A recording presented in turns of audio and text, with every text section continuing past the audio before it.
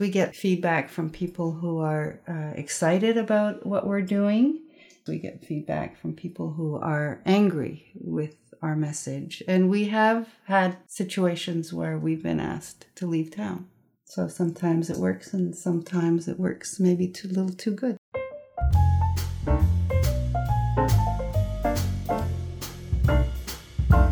Welcome to Arts In, AI for short, the podcast by Creative Pinellas. This is Barbara St. Clair, your host, and I am here with Adriana Kelder of the Caravan Stage Company.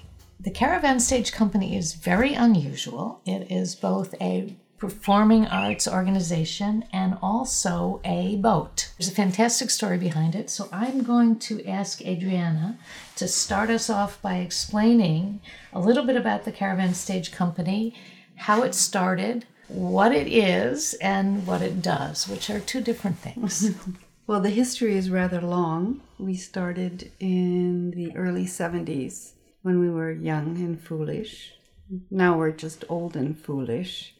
But we started with the whole premise of bringing theater and live entertainment to the rural areas, to people that don't normally get theater, and, take it out of the black box. So that's why we built wagons, we acquired large draft horses, most of them were matching Bay Clydesdales, and then performed in a large tensile tent and toured from town to town. So now this is in the 1970s, right? And so you must have chosen to have your traveling theater be pulled by horses rather than just put it on a truck. Yes, it was a choice of ours. It's brought life and traveling to a heartbeat. And as you travel, you connect directly with the people that you come through. And because overnight we'd have to find places to camp. We'd have to put the horses up in fields. And so all the farmers would know that we were coming, and we would pitch our tents and then in the morning go off to the next place. And so it would take a few days to get to our destination. We were BC based, which is British Columbia. And then we actually toured down the coast into Washington, Oregon, and California, right up until the 1980s. We had a large gathering of professional actors and technicians, which we needed as a troupe to get down the road and to put the tent up and to the sound equipment and the lighting and everything that's needed. So we became a troupe. Mm-hmm. And a lot of people would come back from year to year because the season would be somewhat short. When you're in the northern hemisphere, of course, you could only work when the summer's good because it's all outdoors. And then we would break for the winter and then start up again the next year. So we did that for 20 years, roughly. And then we decided we wanted to go a little further. So rather than going 5 miles an hour, we decided, well, let's build a boat. Now, did you have any history with boats? My partner Paul did. He raced when he was a young lad, but that was with dragons. We'd never built a boat, and I'd never done any sailing. We first thought, well, we could maybe get a boat donated because we're a nonprofit, so a charity, so it's not that hard to get things donated.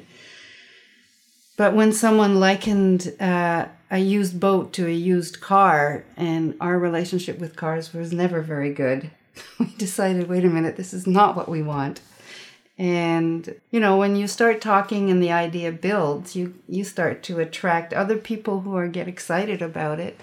And people said, well, why don't you build it? And, we said, oh, my God, we're not boat builders. And they said, yeah, but we'll help you out. And so in the town where we were, which is in Ontario, there were 3 people. We called them the 3 amigos. And one was a manager of a marina who said, well, if you build this boat, I'll provide you with the space and you can have all the power you want. And the other one was a marine engineer, and he says, I'll help you with the design. And the other was a sailmaker. He says, I know all about boats. I can build your sails. So it was like whoa, they were like handing it to us. They were saying, do it. We're there beside you. Let's do it all together. And so then once you start to get rolling, and once you decide what your plans are, it other people follow. Takes on a life of its own. Yeah, it does. It totally takes on a life of its own, and that's what it did. It took us 4 years to build this boat, and we learned an awful lot. The money, of course, we didn't have, so we had to find means to get companies and corporations to donate in kind mostly. A lot of people donated their time, their energy, their services, and so voila. 4 years later, we had a boat to sail away. And that was 1997? Yes, 1997. I guess I'm a nomad at heart. I grew up traveling all over when I was young. I never had really one home. I had one family, but we moved around. My parents immigrated to Canada from Europe when I was very young. So it's in my blood, it's in my nature. I don't really like staying in one place too long, so it just suits me just fine. This lifestyle that we've chosen for ourselves. Mm-hmm.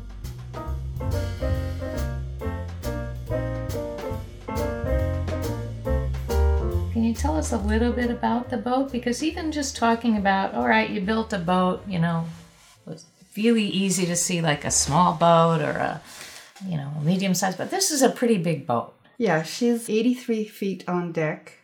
So overall, she's 90 feet, when you think of the bowsprit, and then we have a transom deck. And she's 21 feet wide. So then she's basically a box, because the type of boat we chose, with the help of our 3 amigos, who said that we could build one in 10 months, which we believed at the time. It's shallow draft, so we can come to places where, if you have a keel, you can't come. And so, which is fine, because that's what we're doing. We're doing theater, and we have a large salon. We have a large space down below for accommodating the performers and the technicians. We have 20 people right now that are living on board, and we have a clear deck, so there's no boom that gets in the way that we have to remove. So we have a performance space, and now over the years we've built this truss high up in the rigging, which is another platform where we can perform off of, and where we can suspend aerial artists and more lighting. So there's a lot of potential with this type of design for a boat, and I think we've sort of maximized every bit of it. Did you, from the time you started on the boat, did you always have aerialists, or did... Yeah, we have always had aerialists. Because that seems to me something that's kind of unique. Well, less and less so, since Cirque has become very popular. Having aerialists in theater has become more commonplace. But we have the ability to fly people, and we have this huge space that we have to fill. So it makes sense to use it all. Okay, so the boat is essentially a traveling stage and living environment for a theater troupe, and it can transport itself around, from port to port. Yes. And you come to a port, and similarly to when you had your wagon with the horses, you come to a location, and we set up. Up. Yeah, we don't put up a tent anymore, and so we don't have that rain protection that we had when we were a tent theater. But the specifics of doing the theater that we do is that it's very site specific. Like, we can't just go anywhere. There has to be room for the audience. It has to be protected so that there's not a lot of wake or wind that are going to affect the movement of the ship, because up high, the truss is 30 feet up from the deck. So if you can imagine it's rocking at the bottom, it's going to really be rocking at the top. So those are the problems that we face in finding places to perform. So where are you located now? Now we're at Pointer Park, which is right next to the University of South Florida, St. Petersburg, on 3rd Street South, right opposite the Pointer Institute. And we're doing shows there April 4th to the 8th. And the show starts at 9. It has to be dark, because we need the darkness for our light. Because there's a lot of video too. We've dropped a huge scrim from the top of the truss. It's a huge fabric that we project on for a lot of video imagery that is part of the story that we tell. So who develops the show? Paul and I do. We together. He does most of the writing. I help him with the edits, and I do the designing. And then we have people that we work with who do the music. So the shows that you do are original. Yes. And they each have a theme. And tell us a little bit about the theme for this year's show. Well, the theme for this year's show is about climate change, and that's not a new one for us. We've done shows about climate change for a long time. But this one is about climate refugees and the oil industry, and it takes place not too far in the future when there's only one person surviving, a young woman, after a large tsunami, and 4 monarch butterflies. And the monarch butterflies represent migrants, as monarchs do. They migrate all the way down to Mexico. And they fight the fuel industry that has survived and that's run by robots because they have no heart. Mm-hmm. That's the gist of the story, and it's all sung. Okay, so you mentioned a truss that's 30 feet high, and so a lot of the performance is aerial, and a lot of it is done by acrobats or people who are very trained to use their bodies in space quite dramatically and quite physically. Can you talk to us a little bit about that? Yes, I mean, we have 4 aerial artists. Actually, one's more an acrobat than an aerialist, and they're also dancers. They're very expressive in their movement. And they play monarch butterflies, so they're in the air. And they're also playing characters. And these characters are also singing, but this is recorded because it's very hard for aerialists to sing and perform at the same time. But they're also singing. We have these recordings in 4 different languages to represent the world. I mean, there's more than 4 languages in the world, but just to give a taste that there are a lot of people out there that need our help. And the languages are Spanish, Arabic, Mandarin, and Hunkaminam, which is a language of the Salish people in the Northwest. Because this story and our tour is eventually going up to British Columbia. And that's one of the tribes that live in that area, of which most of the languages up there is becoming quickly extinct. So how long does it take to develop a show?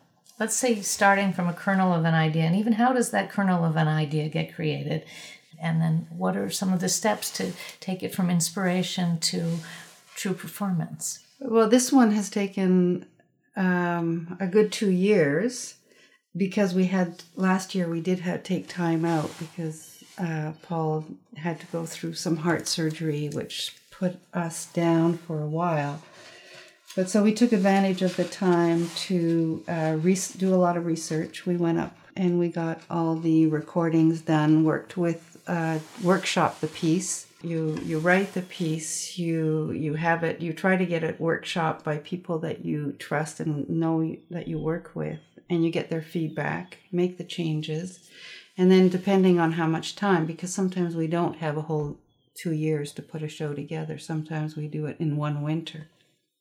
So a lot of the creative stuff, you have the basics, but when you get the whole company together, when you have all the choreographers, the composer, and all, the sound engineer and the video designers and all the other people that are help makers, that's when it really gels, and that's when everybody's input gets put into the pot and it flourishes. Now, do you usually work with the same people in different shows, or is it coming together as a collective with new people each time? It's both.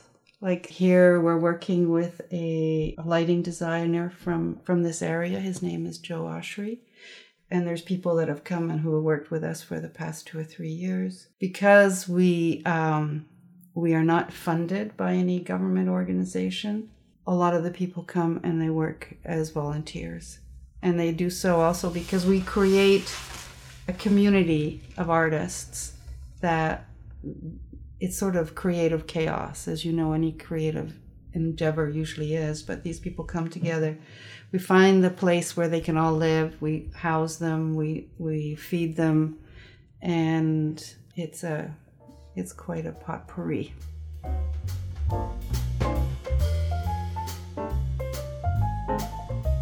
So you brought the boat to the St. Petersburg area about a year ago. Yes, we came down from the East Coast. This is after Paul had his heart surgery. So then we wintered part of the time in La Belle, Florida, which is in the Okeechobee, until we could find a place where we could put a production together. And we have had a history of being in St. Petersburg in the past. From 1998 to 2003, we wintered here in St. Petersburg, and we docked at the College of Marine Science, where we were from May of last year until just recently. We moved to our location where we are right now at Pointer Park. And while we were here for those 4 winters, we opened our show here in St. Pete. We did the New Year's Eve event at the Vanoy Basin in the year 2000. And where we are now is where the Dolly Museum used to be. I think you know that. And that's where we opened quite a few shows. Before, we would go on tour, go all over, and sometimes all the way up to Chicago, come back, and then we would winter here in St. Pete and then repeat the process. So when you talk about going to Chicago, did you go up the river? Yeah, there's an ICW, Intercoastal Waterway, that you can go up, that goes all the way up. It's quite protected. And we only needed to get out on the Atlantic when we came out of Delaware Bay. And then we would go out and into the Hudson River, right by Manhattan. Go all the way up the Hudson River into the Erie Barge Canal. And it's a lot of traveling. We're now looking at New Orleans, maybe Pensacola, and then go to Galveston in Texas before the boat gets shipped to the west coast of Vancouver Island, because there's no way our humble little ship can go up the Pacific. Right. So let's say it's opening night here in St. Pete. Help me understand what the experience for the audience is going to be. Well, I don't want to say too much, because otherwise I'll blow all the surprises. Well, no, that's hard. But where do you, if you're in the audience, you're not on the boat, you're somewhere else, right? Yeah. So yes, people will come, and the ship is facing a grassy park, and they will sit either they'll bring their chairs for their best comfort, or their blanket, and they'll sit on the grass, or there'll be some bleachers that the city is providing.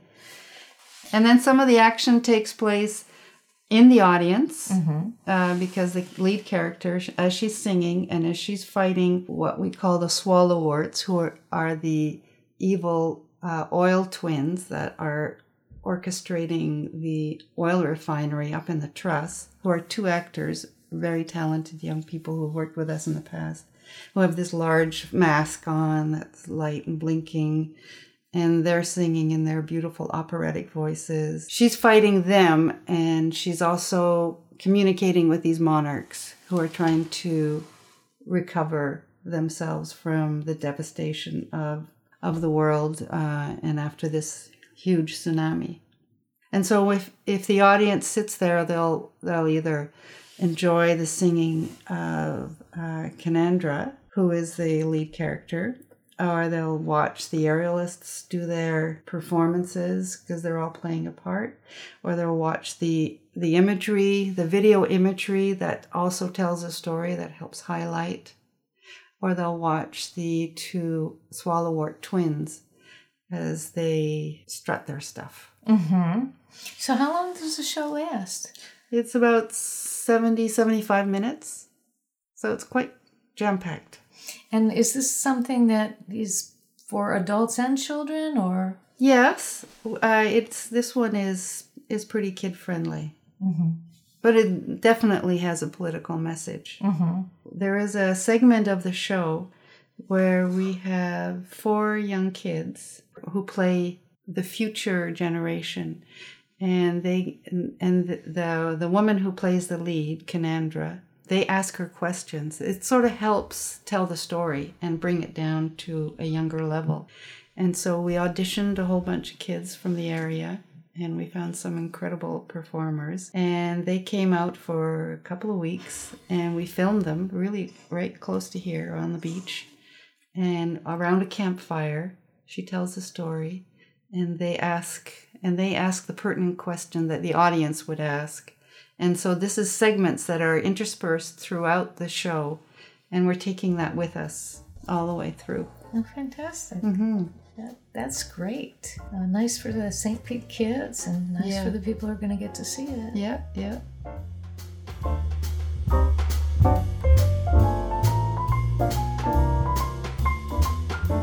When I looked at your website and saw some of the shows that you've done in the past, it does seem that they're very focused on the environment and on, and you mentioned here earlier that this was not the first show that you've done about climate change. Right. So what is your focus then in terms of the messaging that you want to share with people who come to the show? Well, we'd like people to consider the dilemma that we are in as far as a people, and try to make changes. Try to inform the people to be more informed, I guess, and to try to get them more involved in the issues that concern us, and we hope concern everybody. Do you get that kind of feedback from people who see the show? We get both feedbacks. We get feedback from people who are excited about what we're doing, and we also get the reverse. We get feedback from people who are angry with our message, and we have had situations where we've been asked to leave town. So sometimes it works, and sometimes it works maybe a little too good.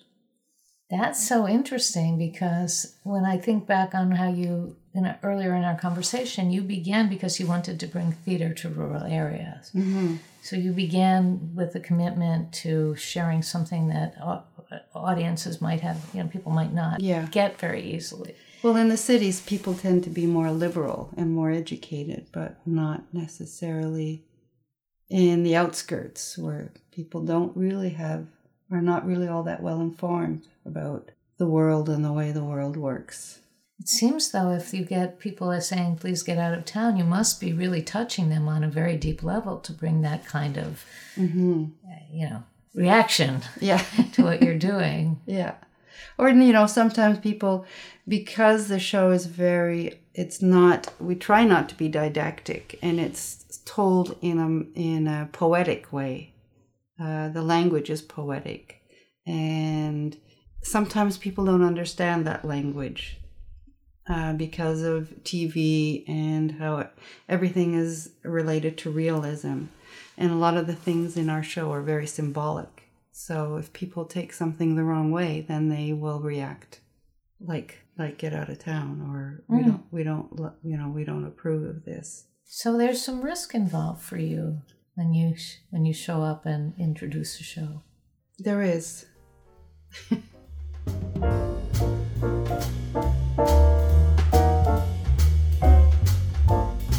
So what motivates you and Paul then to keep, you've started in the 70s with a horse-drawn carriage, so it's quite a commitment. Yeah. Well, I think it's twofold. I mean, we believe very strongly in the message that is in the shows. I mean, they're about equality, they're about women's rights, they're anti-racist qualities, and this one, climate change, which we've been doing a lot.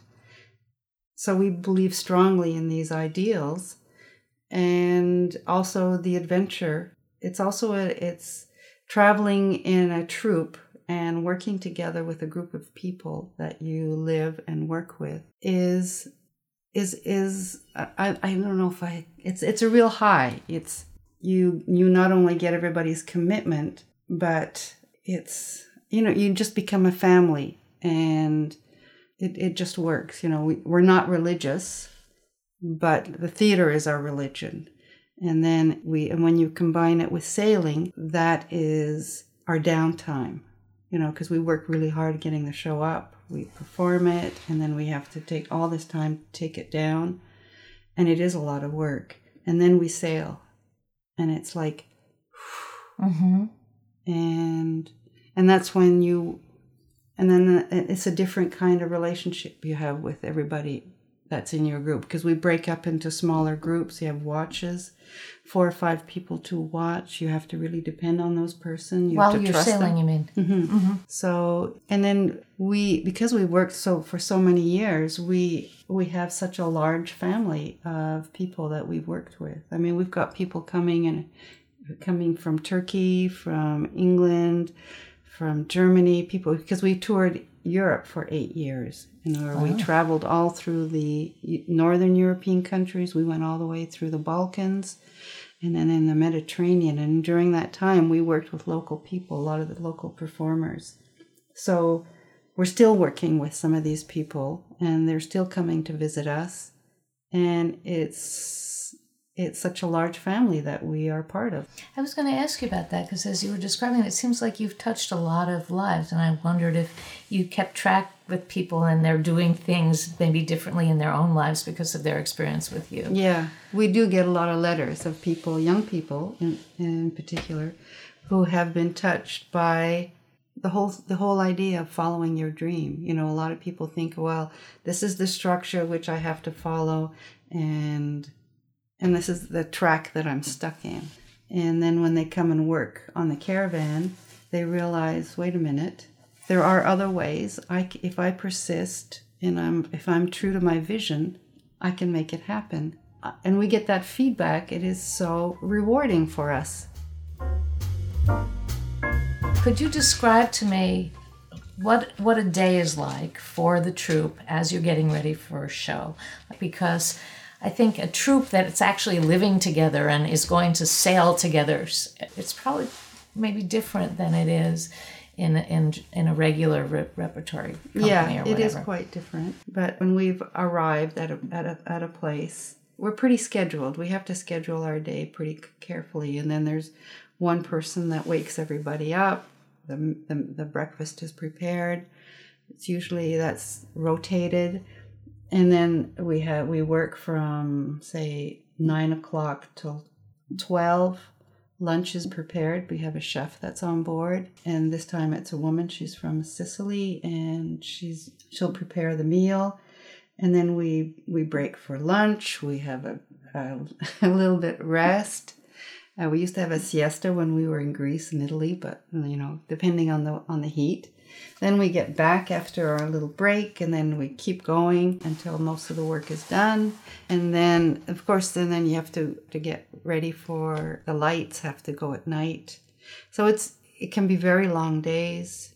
And then we try to get 1 or 2 days off a week so people can rest. I mean, what's nice now is we're going to have a few places where we're going to run for 2.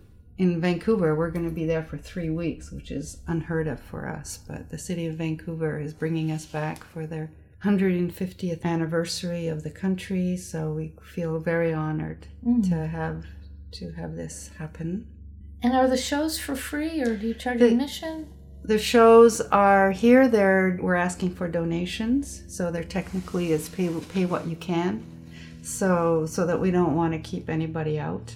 But we're trying to sell them through a ticket agency so that we're not too many people for the space. And most of the time the shows are free. So for somebody who hasn't seen your performance, does it make sense to refer to Cirque du Soleil and say it's similar, or does it not? Well, Cirque is very spectacular, and some of our shows are spectacular. They have a lot of money. We don't. And they are more acts. I mean, they do tell a story, but we're more political for one, and there is more of a through line to our story. I mean, they have themes, I think, more than we do. I have a lot of respect for Cirque, and some of our aerialists have moved on. In fact, my son has worked for Cirque because he's a rigger. So we have a lot of connection with Cirque, but we're quite different. I mean, they're a corporation. We're just a small theater company. But you've been doing it since the 70s. Yes, but still, we haven't we haven't grown as in the corporate way or commercial. We haven't gone the commercial way. So, why don't you do Peter Pan or Pirates of the Penzance? I don't sense that was your goal, though. No. You have a purpose. We have a purpose. You have only one life, and you have to live it to your principles. So speaking of that purpose, obviously you have to recruit people, you have to bring people in to do the lights, do the video, do the compositions and all that. How do you find people to bring in and share your purpose and then create a show for it? Well, it's because we've been doing it so long, it's not that hard. So because you work with some people, they talk about their experience to other artists, and then people get excited. And even when we were in Europe and we would be in a different country, the network is strong within artists. And even from one country to another, we would be in Holland and we would get people from Spain or Portugal, or we were in Greece, and we would get people from all over, because everybody networks within each other.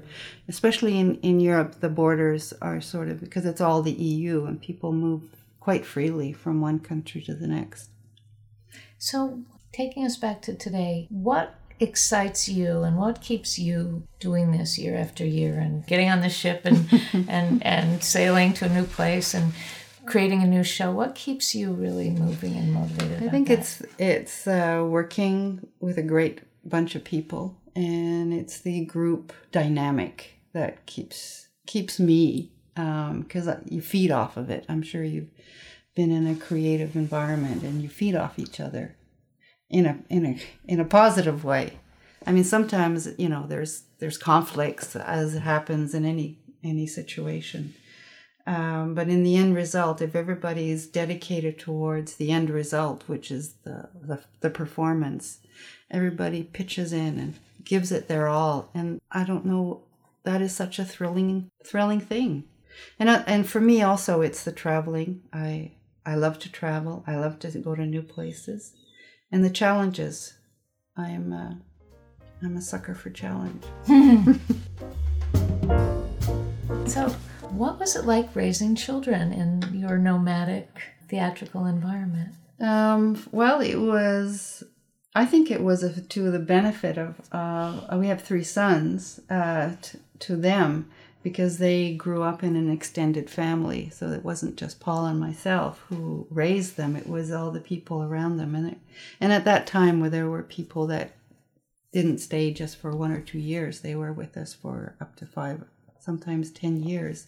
Every summer we would go off. So, and also they were given lots of responsibility. They learned to look after the horses. They eventually taught people how to drive teams. And they didn't get, a lot of times I pulled them out of school early so that we could go on tour, and I would have fights with the principals of the schools, and they were saying I was neglecting their education, and I would say, well, I don't think so. But all of my sons ended up with masters. They continued their education, even though it wasn't through encouragement of ours, but just because the thirst they had for knowledge, that growing up in this environment of seeing so much and being around so many people and having the responsibility that they had at a young age.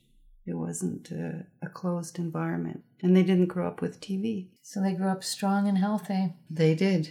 So given that you have such a long history since the 70s with Paul and with the traveling show and with your family growing up as you've done this, are there specific moments where you just say that was the best show, or that was the most fulfilling moment? Or, there's been so many. Yeah. There has.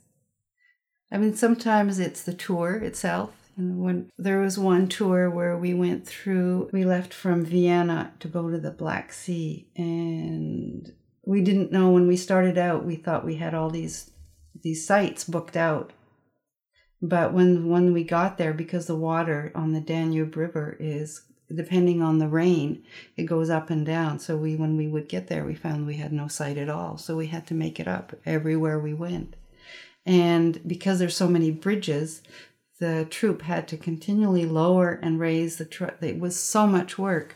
But that tour, for a lot of the people, and some of the people are actually on the boat right now that were on that tour, a young girl who's our engineer, was the most satisfying because everybody chipped in and nobody complained. It seemed like the harder we worked, the happier people were. And go figure, huh? But that's the way it was. And you never knew from town to town what was around the corner, because you couldn't rely on the charts. You couldn't rely, like Paul had to go talk to every captain that he met when we stopped at an overnight place. He'd have to, and we had to talk to people who, half of them didn't speak any English, but we had some local people with us who did, who were multilingual. So those were some pretty big highlights.